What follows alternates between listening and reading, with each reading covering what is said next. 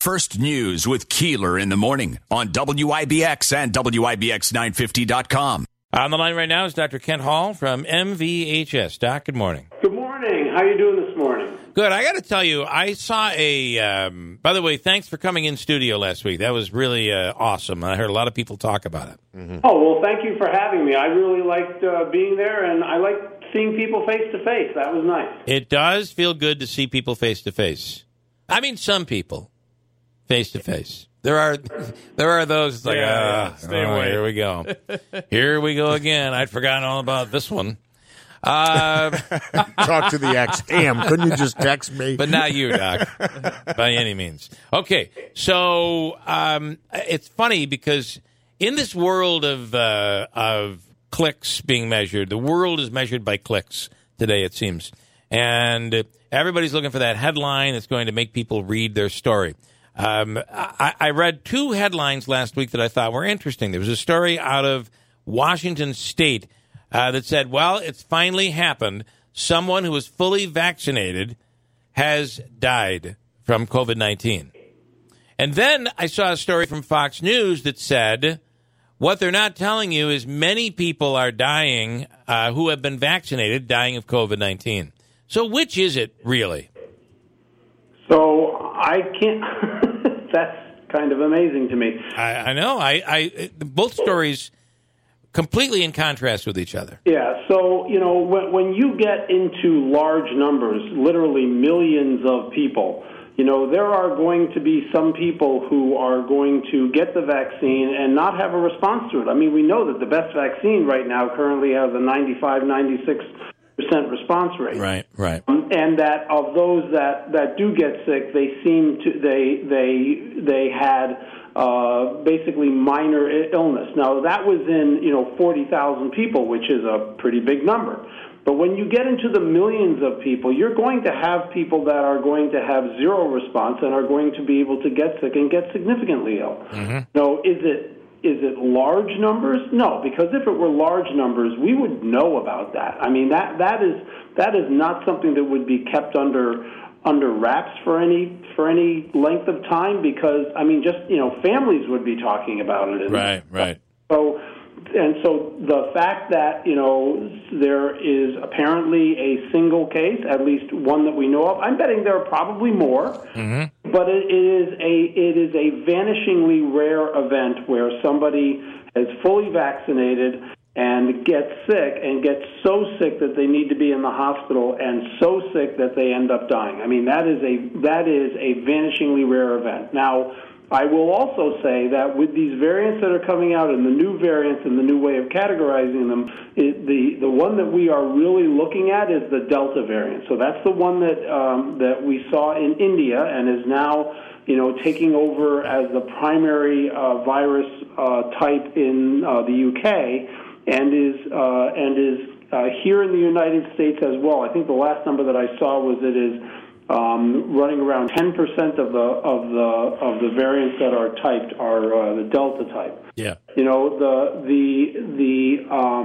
vaccines do have an effect on that. It is not as robust as the effect that they had on the native or even on the Alpha or Bravo ones, which are the ones from the UK and South Africa. But it still does have an effect, and so that's a good thing.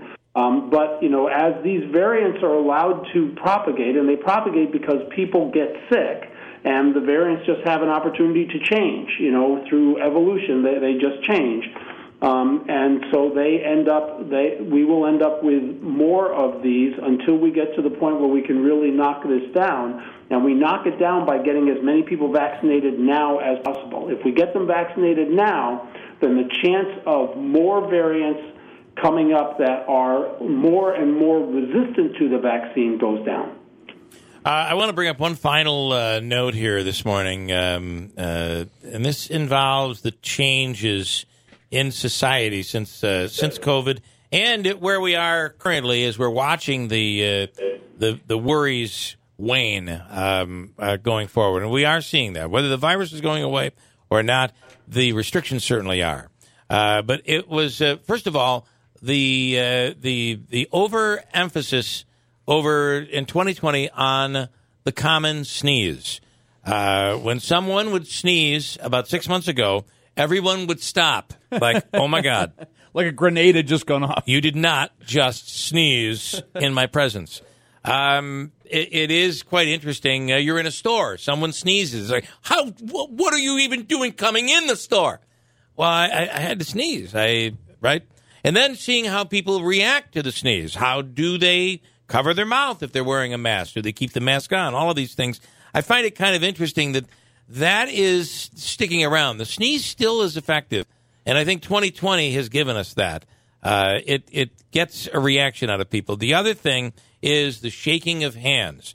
An observation that I made on Friday when you left the studio, I greeted you as you left, or what we call that, not greeting, but it would be, well, whatever. Sorry.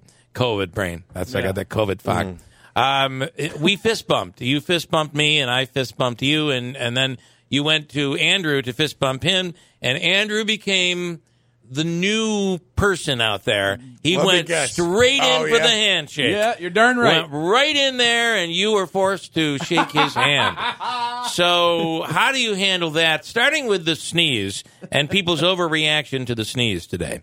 Yeah, so, people sneeze for a lot of different reasons, and the vast majority of them relate to, some foreign substance, whether it's an particle of dust or an allergen or something that, gets into their nasal cavity. Or the horrid amount of pollen. Is basically a reflex that we human beings have developed to basically clear our nasal passages. Mm-hmm. It is not, in and of itself a dangerous thing.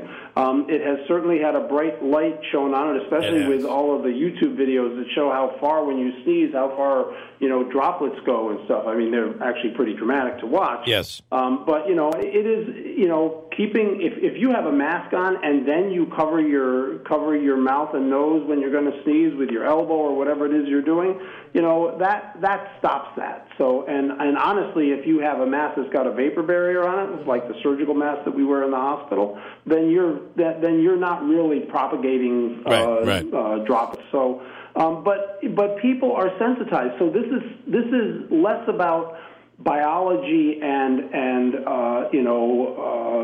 fluid mechanics from a physics standpoint, and this is about psychology. This is about people being hypersensitized, and we are going to evolve away from this over time to where we're still going to. I think we will always be a little more attentive, at least for a longer period of time. But the dramatic fear, oh my God, it's like a gunshot that went off. I think that will start to wane. Yeah. The whole thing about greetings and departures and shaking hands or fist bumps or elbow bumps or whatever it's awkward. It is awkward, because people don't know what they're going to do. So this is what I would say about that. So by the way, if it was a 1950s instructional video, it would go like this. And when Andrew would come onto the screen in black and white, it would say, "This is the aggressive handshaker." Andrew's more of a, oh, come on, he'll give you like a big bear hug, too, on top well, of it. that happened over the weekend, and one woman said, no, I'm not hugging. My immune system is gone. I said, okay. We don't hug. Okay, Doc, I'm sorry to interrupt.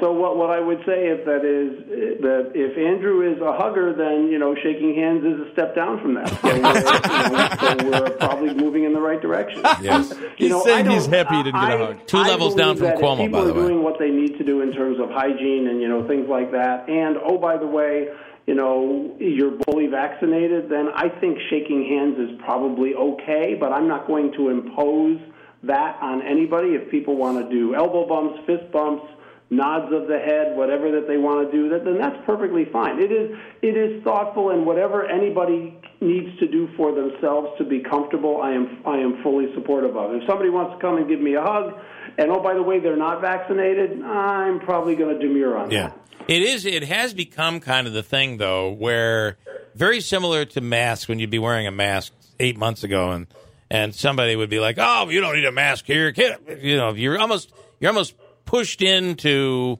conforming. And the same thing is now happening with handshaking. It's like, that stuff's over now. Give me your hand. We're going to hand. To be honest with you, I didn't love shaking hands prior to the virus. So I'm kind of okay with the fist bump and. Yeah, Bill wants us to go back to the pandemic. Let's go back. So he doesn't have to shake anymore. Bill's preferred departure method was the thumbs up. Well, there'll be no more handshaking and no thumbs up. I prefer a good nod myself. That works for me, too. Yeah, I'll remember that next time, Dr. Hall. I apologize. Just saying. I thought that was an interesting. And you're right, Doc. It's psychology we're looking at here more than anything else. Yeah, and that, again, I try as much as possible to have everybody be as comfortable as they can be, understanding that not everybody's going to be completely comfortable. But if people want to do different things, as long as it is not overtly dangerous, right. I think that that's fine. And people need to live their lives in a reasonable, rational way, without exposing themselves or others to significant danger. So if it were back last November or even last January, where we had minimal people vaccinated and the virus was running rampant, I'm not shaking hands with anybody. Right. So now you can be like, you know what, I don't want to offend anybody, so I'll shake the hand. I immediately go to put hand sanitizer on, and that's the end of it. So it is what it is, I guess. Okay. Good stuff, Doc. We appreciate it. Thank you so much. We'll do this again soon. Thank you, everybody. Please be safe. Have a great week. You do the same. Dr. Kent Hall from MVHS. Two things quickly. I don't know if anybody caught it in there, but you had a great line, too, about there's the fist bumper, there's the handshaker, there's the hugger, and there's the governor. I believe he's about 2 steps separated from everybody. Yeah.